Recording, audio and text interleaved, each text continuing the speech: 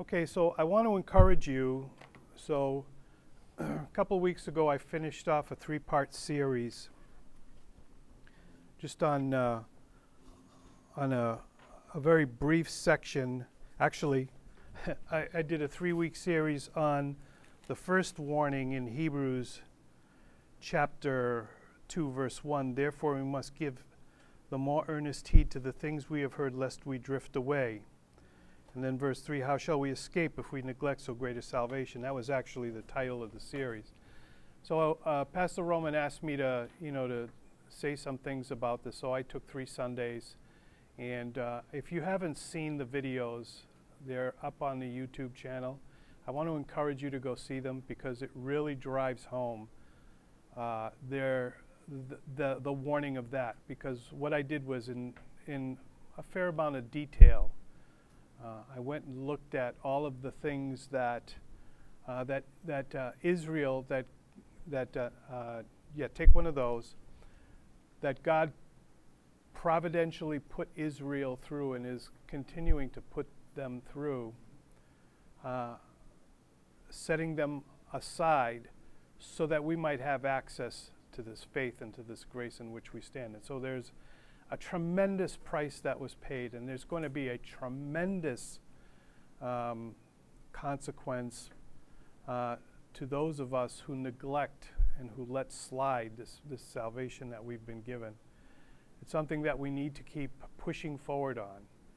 And make no mistake about it, that it's not, we're not moving forward with no resistance. We're moving forward. We're under constant bombardment and constant resistance to get us to get off track, to get distracted, and to stop moving forward.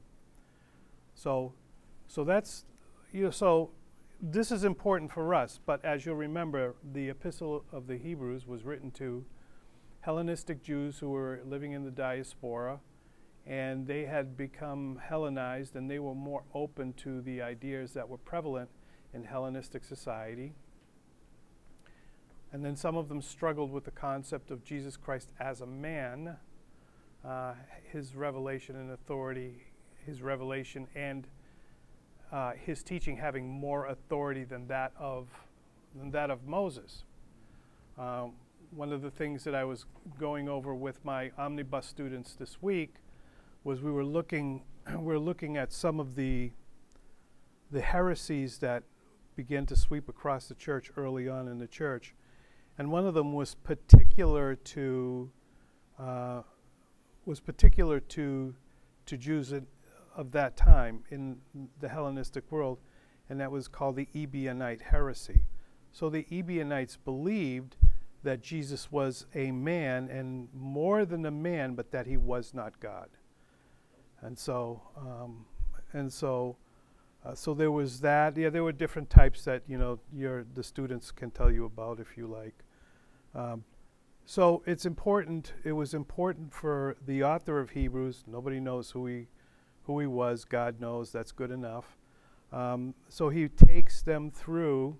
He begins right off the bat in Hebrews chapter 1, establishing the divinity of Christ. Now, part of what I talked about in that 3-part series was they were turn in your Bibles to John chapter 12 just to recap this. We can see how they got thrown off. This is a little bit of review about what I said in one of the sessions in Hebrews chapter 12, starting at verse 9. Actually, verse 12. That's the event called a triumphal entry.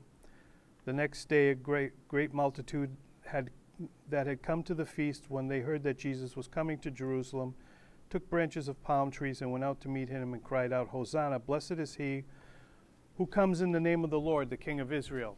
And so there's a parallel reading in the Gospel of Matthew where he's called the Son of David. Those two terms were absolutely understood as referring to the Messiah. And so they were proclaiming Jesus. They had recognized him as the Messiah. But they get confused later on by something that Jesus says. And if you drop down to verse 32, same chapter, Jesus now proclaims this to the crowd. And I, if I am lifted up from the earth, will draw all peoples to myself. This he said, signifying by what death he would die. And so they understood by that phrase that Jesus was predicting that he would be crucified. This is what threw them off. Because look at how they respond in verse 34. The people answered him, we have heard from the law that the Christ remains forever. How can you say the Son of Man must be lifted up? Who is this Son of Man? And so in their understanding of the messianic office, that once the Messiah came, he would establish the Davidic kingdom forever. There is nothing in there. And so this is what threw them off. This is what ultimately led to their rejection of Jesus as the Messiah, because there had not been taught the complete revelation of Scripture concerning the Messiah, specifically Isaiah chapter 53, right? So Isaiah chapter 53 is that chapter that deals with the suffering of the Messiah. But the way that they were taught that passage, and the way they still understand it to this day, is that the suffering servant of Isaiah 53 is a representation of the whole nation of Israel, not just the Messiah. So that they had an incomplete understanding. That's why in Hebrews chapter 1, the author goes right into establishing from the Old Testament, from the texts that are quoted there in the Old Testament, that the Old Testament clearly signified that the Messiah would be both human and divine. And so he moves from that on to, after issuing the first warning in Hebrews chapter 2, verse 1, then he starts talking about his status and his authority in reference to Moses. To this day, Moses is their top prophet. Everything is you never disparage Moses today. And you'll read some of the wildest things in Jewish commentaries on trying to excuse some of those events that are recorded in the Scripture concerning the life of Moses, to try and remove any sort of stain from his character. Okay. So he moves on from that, and then he says, you know what? Yeah, Moses was a faithful servant in the house, but the one who built the house, the one who owns the house, has more authority and holds a higher position than the one who is servant of the house. He is the one who built the house, and he is the one who sustains the house, and he is the one who owns the house. Therefore, he's even higher than Moses. And then that brought us to the second warning in Hebrews chapter 3, beginning at verse 12, where we read, beware, brethren, lest there be in any of you an evil heart of unbelief in departing from the living God. So these words, mind you, are not spoken to unbelievers. Now let me ask you this question. And this is an interesting one. Does God hear the prayers of unbelievers?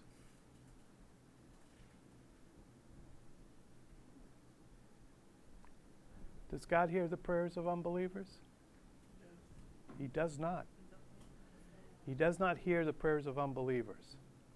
He only hears the prayers of believers. Right? So, and I will, it escapes me, but I will prove that from Scripture. There is a clear passage which says that God does not hear the prayers of sinners and unbelievers. So these words, everything that's in this book is spoken to you as a believer. There's nothing in here for an unbeliever. Right? So what is the basic message that you, and we're going to get into, as we shift tonight, the first few verses of Hebrews chapter 4 actually represent a transition now, where we transition from Moses into the priesthood. And we're going to be discussing the priesthood for the next few sessions. Well, it says in 1 Peter 2:9 that you are a royal priesthood, a chosen generation, right? And so these words, you as priest, you are commissioned and you are sent out to do what? To share the gospel with people, to preach the gospel to people. That is the avenue through which God reaches out to unbelievers, is through you. If His Spirit has determined that He's going to take that person and make them spiritually alive. Because you might as well be reading green eggs and ham to them if they've not been made alive by the Holy Spirit first. It's the Holy Spirit that makes a person spiritually, takes them out of their spiritual death state, imparts spiritual life to them, and then God sends a messenger with the gospel, and they hear the gospel, and they understand the gospel, and they see their need for salvation. But none of that happens without the quickening work of the Holy Spirit. Okay, so these words are spoken to believers, and so when, again, we read in Hebrews chapter 3, verse 12, "Beware, brethren, lest there be in any of you an evil heart of unbelief in departing from the living God." God's word would not specify and say that warning were it not possible for that to happen to a believer. In departing from the living God, but exhort one another daily while it is called today, lest any of you be hardened through the deceitfulness of sins. And so if you go on and drop down to verse 15, it says, "Today, if you will hear His voice, do not harden your hearts as in the rebellion." And so that is, again, a quote out of the Old Testament. It's actually out of Psalm 68. That's a quote. And so that is being lifted out of there and being delivered to the Hebrew Christians who were the recipients of this letter, and by extension to us, that this is something that we need to be on guard for, that we are not on track, on the trajectory of departing from the living God, and that takes place through the deceitfulness of sin. See, that's the deceptive power of sin. It's sort of a mind-altering substance. You get going on a path of sin, and you don't realize that sin is actually, it has initiated a departure from the living God. And so that quotation out of Psalm 68 is speaking to them and speaking to anyone who might come under the realization, yeah, you know what? That's me. I'm on this road. I've begun the departure from the living God.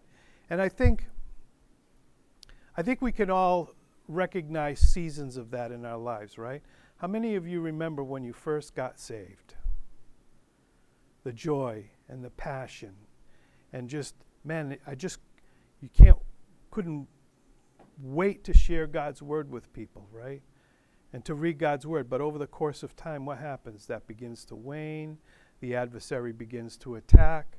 The pressures of life begin to ebb up. And then before you know it, we find ourselves, we've kind of become lukewarm Christians. We've lost our passion. Or we're just doing what we do, out of a sense of duty, right? Our heart's not really in it anymore. Well, see, that happens to all of us. But at the moment when we realize that that's happening, God's word is calling us, if you're hearing His voice today, do not harden your hearts against His voice, as in the wilderness in the day of rebellion, right? Okay. So that's kind of where we are up until chapter 4. So let me pick it up at chapter 4, verse 1. "Therefore, since a promise remains of entering His rest, let us fear, lest any of you seem to have come short of it." That's pretty scary. "For indeed the gospel was preached to us as well as to them, but the word which they heard did not profit them, not being mixed with faith in those who heard it. For we who have believed do enter that rest. As He said, so I swore in my wrath, they shall not enter my rest. although the works were finished from the foundation of the world. For he has spoken in a certain place on the seventh day in this way, and God rested on the seventh day from all his works. And again in this place, they shall not enter my rest.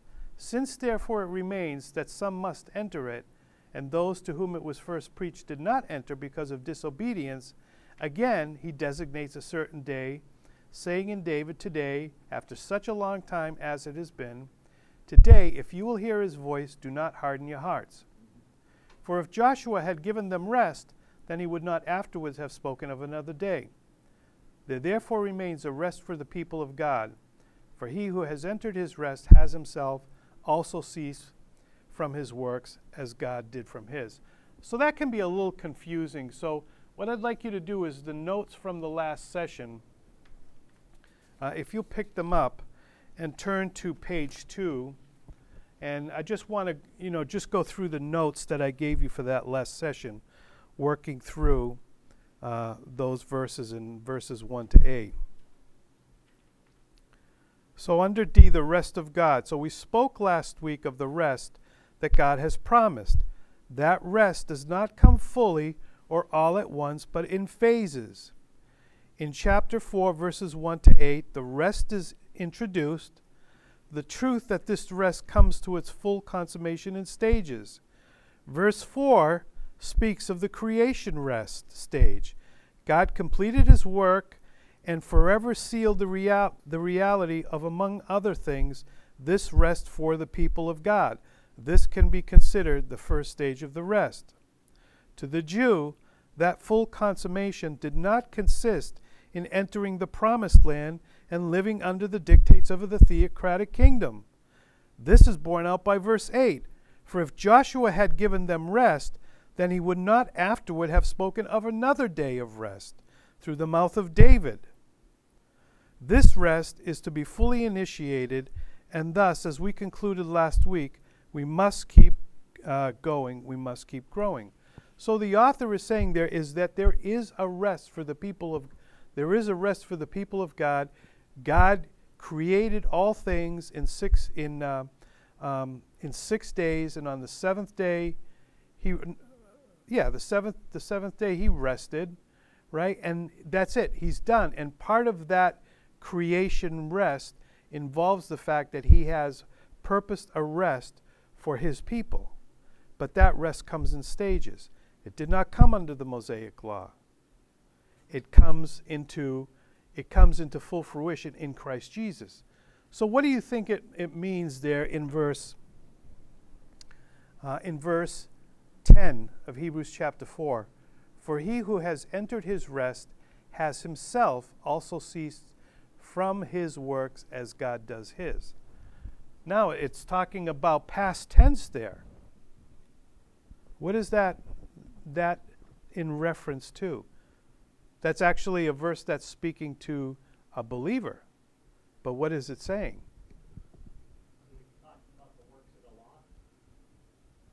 Okay. Well, I think it includes that, but I think it's also broader than that. Yeah. Christ has been crucified at this point.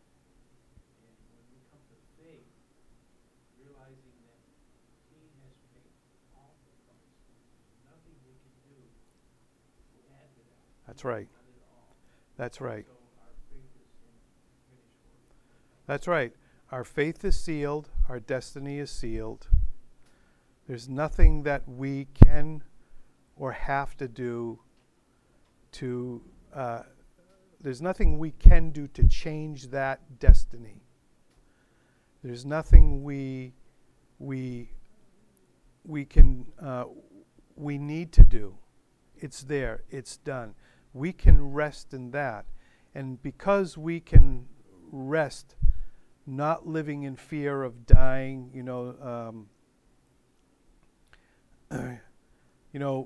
when maybe some of you old guys like me have been there, but when you come close to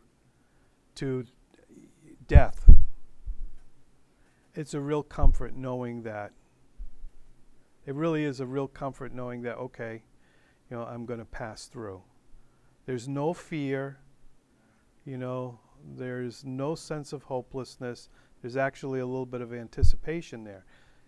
So you can live your life knowing that you're free from that, right? That live or die, you're safe. You're good, right? And the reality is, and I've said this many times, for the believer, this life is as bad as it gets.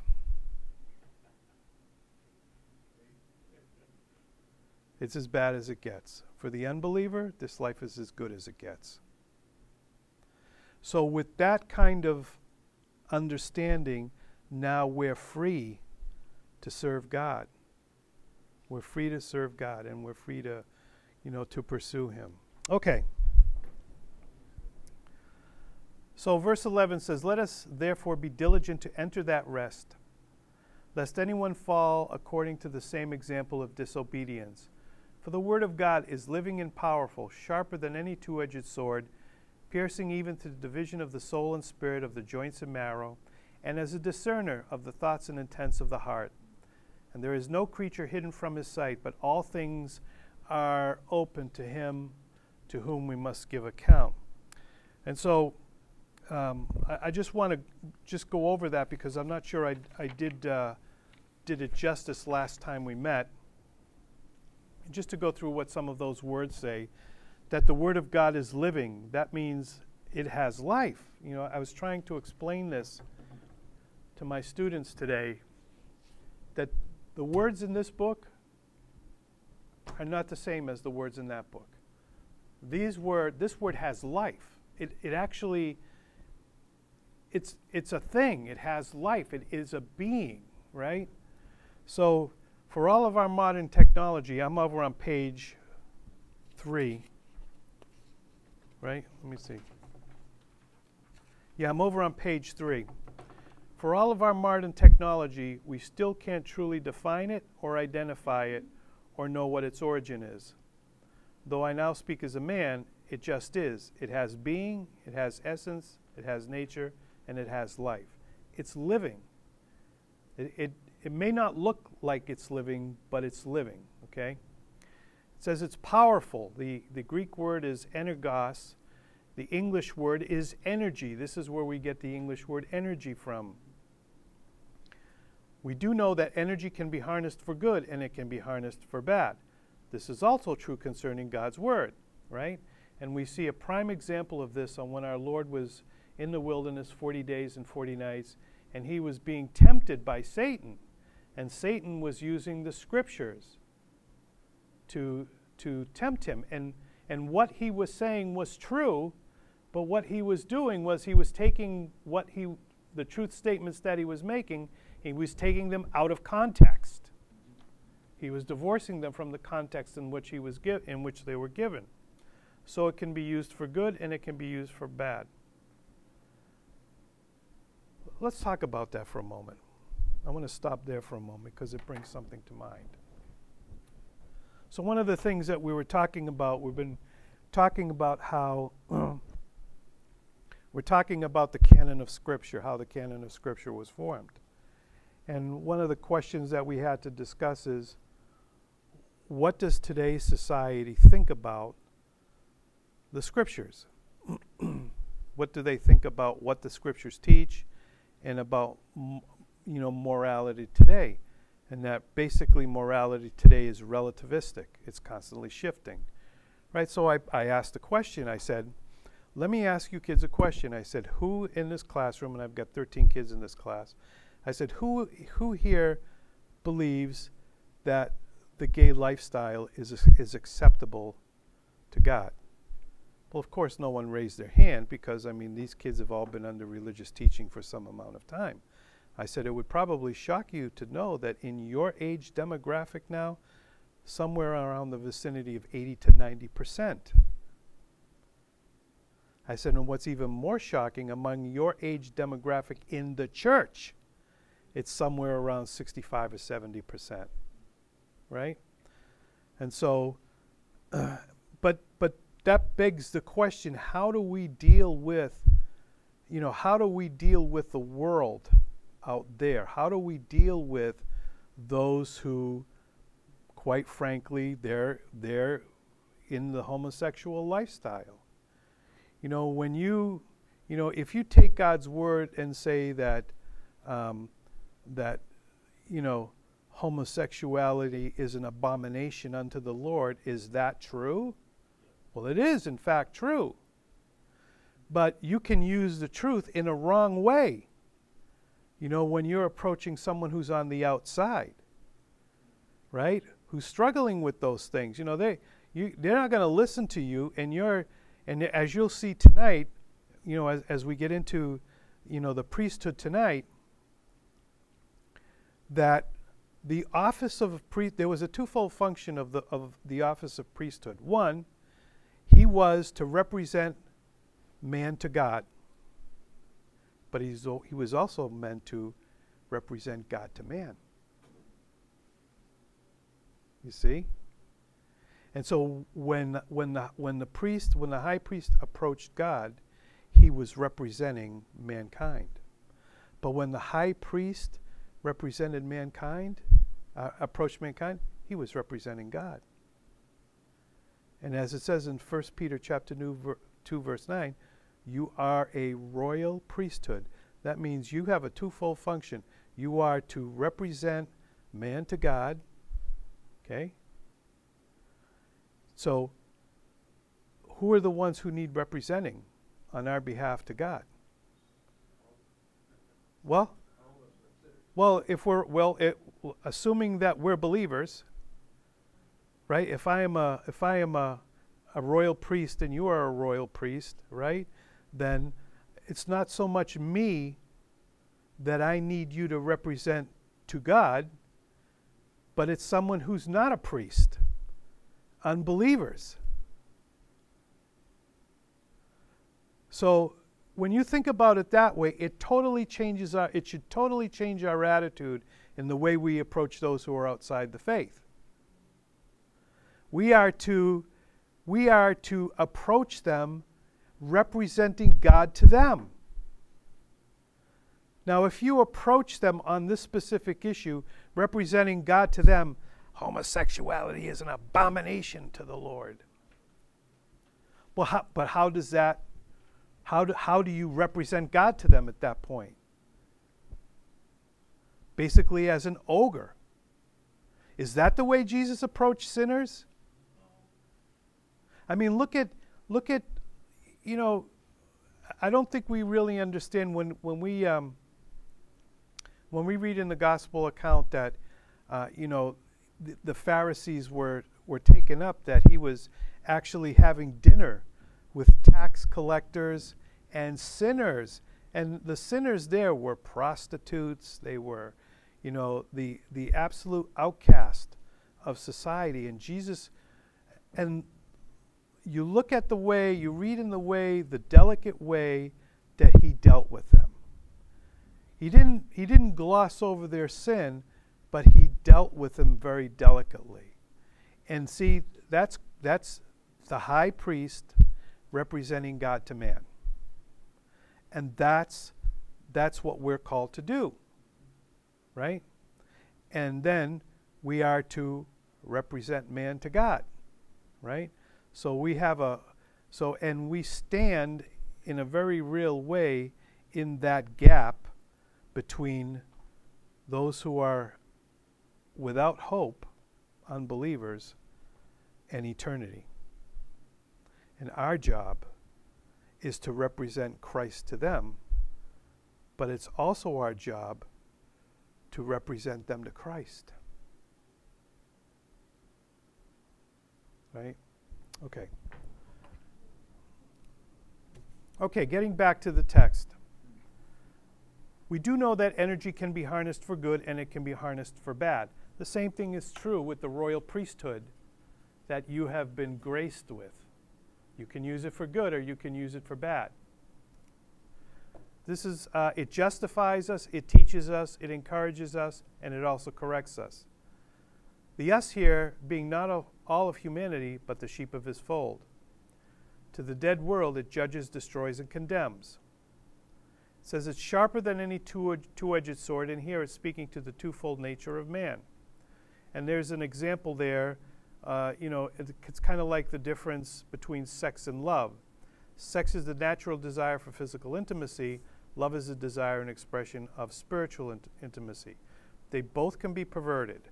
God's word at any given time tells us if it is or is not being perverted. It pierces to the joints and marrow, which speaks to the physical life force that gives motion to meat. Joints is that which makes movement possible. Marrow is that which gives life-required substance to that which moves. The point here being, what is it that drives us? What is the life force that causes us to rise up out of bed each and every day and do the things that we do? Again, as above, they can both be perverted. God's word at any given time tells us if it is or is not being perverted. And it's a discerner, which is a judge and a critic. And it sits in judgment and as a critic over our thoughts, which are our deliberation and ideas, and our intents and our motives. And we thank God for this because there is another reality that we all must bear in mind. Hebrews 4:13. And there is no creature hidden before his sight, but all things are naked and open to him to whom we must give account. There is nothing hidden from God. All things, thoughts, intents, actions are in his full view at every moment, and to him we must give account. Okay, so that kind of brings us up to where we ended. So now I have notes, and I think we have enough time to get started on this. And this section of notes only covers verses 14 to 16 because, as I said, maybe someone can pass these out. As I said, this forms a transition, and we now move into the discussion of the priesthood. Okay.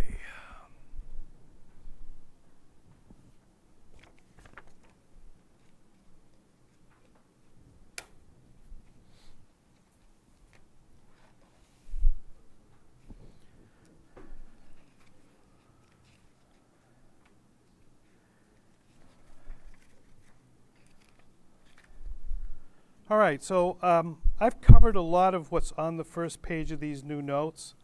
So we're going to drop down to point E on page 1 and pick it up from there. So the reality is that we often fail and fail miserably. It's at those times that the temptation to just give up and walk away is the greatest. There are many reasons that drive the entrance into this thinking.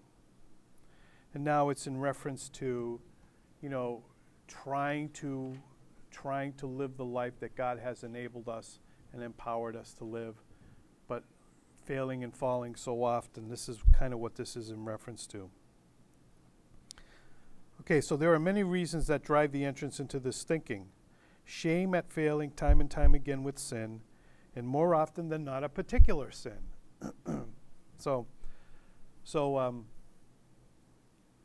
Someone once asked me, what is a prerequisite for engaging in spiritual warfare, right? There are times, hopefully not many in your life, where you're going to be called, God may call you to assist someone who's being harangued and harassed by demonic spirits. Someone asked me, what is a prerequisite? The prerequisite is that your life has to be clean. And what I mean by clean is there can be no life-controlling sin that is dominant in your life, because if there is, that entity will pick up on it and will use it to tear you apart, right?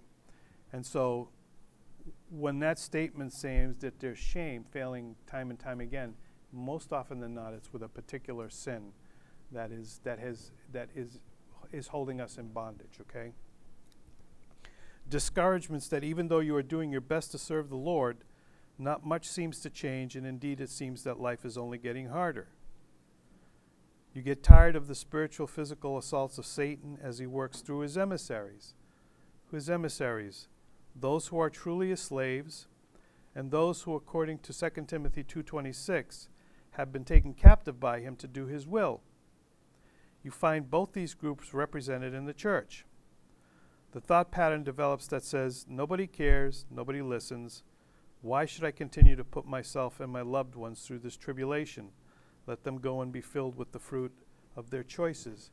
And those are the words of a frustrated pastor right there, right? Many of a pastor has thought these things. So where do you go? Over on the next page, when you've tried countless times and failed, or you're just discouraged with the whole charade that the church can and most often is. What do you do when your life force is depleted and indeed has gone from you? Where do you find the strength to go on when you have no strength left? Well, you find it in our high priest. So in Hebrews chapter 4, verses 14 to 16, we read, "Seeing then that we have a great high priest who has passed through the heavens, Jesus the Son of God, let us hold fast our confession. For we do not have a high priest who cannot sympathize with our weakness, but was in all points tempted as we are, yet without sin. Let us therefore come boldly to the throne of grace, that we may obtain mercy and find grace to help in time of need." So the idea is that we have something, we have access to a source that the world does not. So we need to keep and live with this abiding reality in our minds. So how do you handle these things? And let me tell you something. This is not an easy thing to do. It takes practice to get to this place, right? What do you do when you're serving God, you're doing your best to serve God, and things just not going the way that you had envisioned they would go when you wanted to give faithful servant to God? Well, how do you keep going in the midst of that? Well, it's important to keep first and foremost in our mind that we have access to someone that the world does not. That he's there. We're not alone. So we need to keep and live with this abiding reality in our minds, that we have a great high priest, one who represents us before the throne. So first in the notes, a great high priest, much greater than Aaron or any of the priests of his order.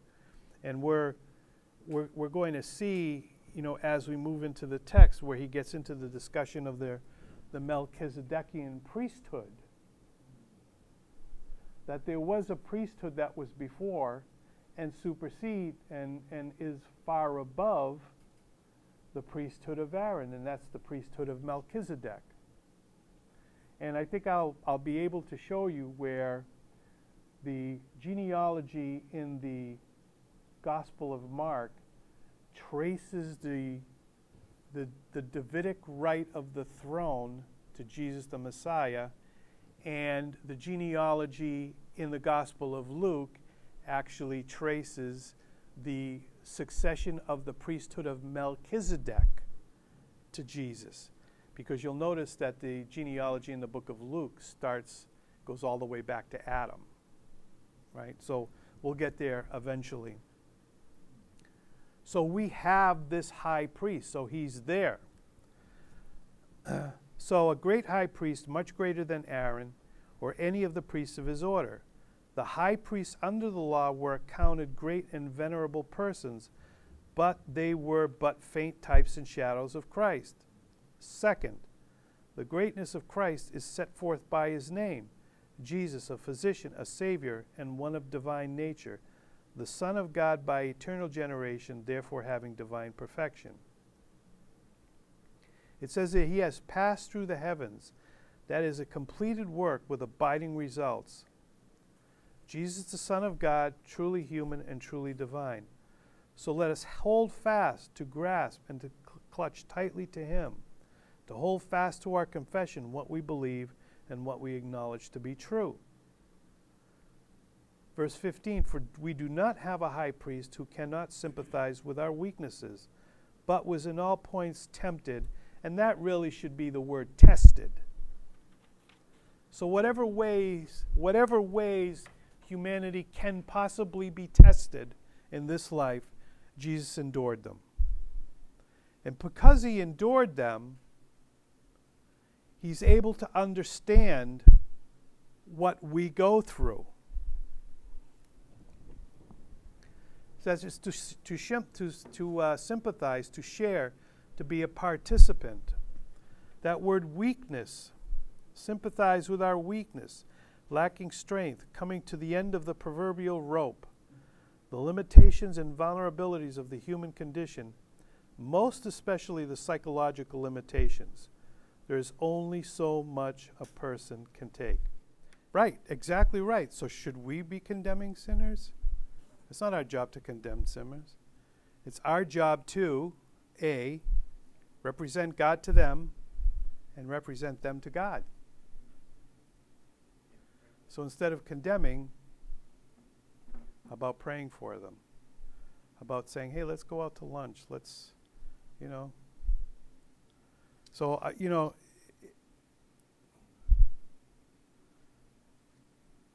I've gained a new perspective on some pretty important things, in my life. Anyway, okay.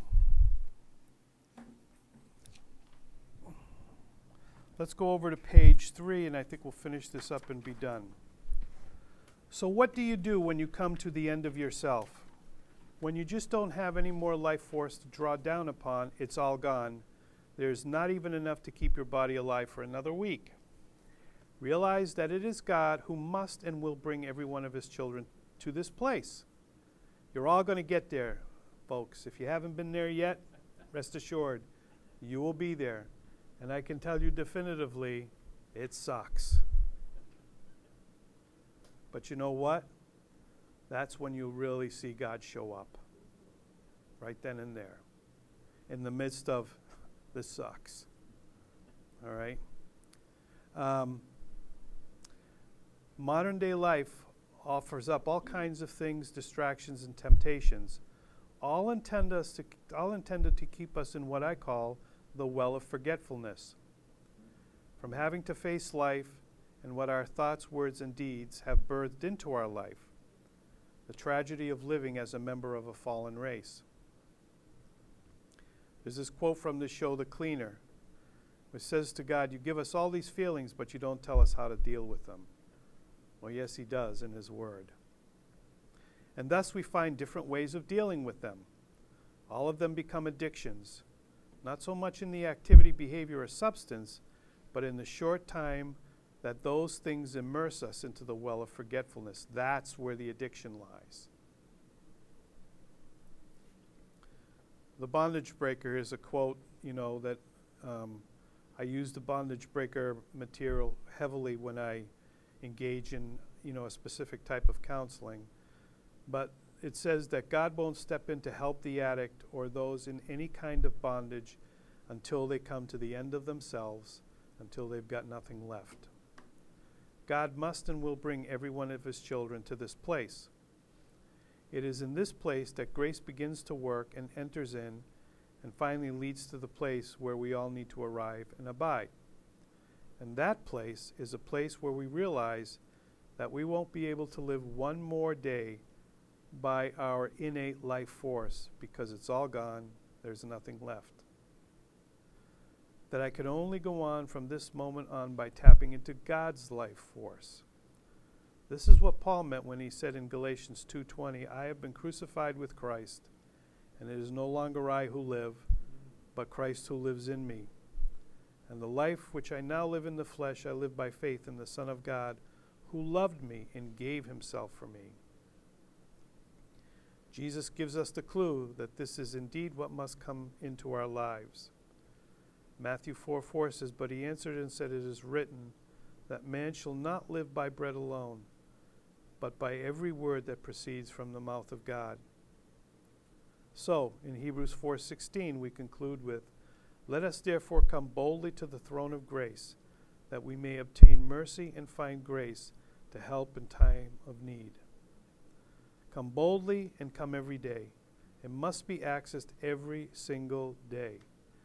Grace is typified in the Old Testament by the provision of manna. God delivers only 1 day supply at a time. Okay, there it is. Any questions or comments? Look at that, we finished right on time. All right, and next week we'll pick it up, Hebrews chapter 5, and we really dive down into the priesthood in Hebrews chapter 5.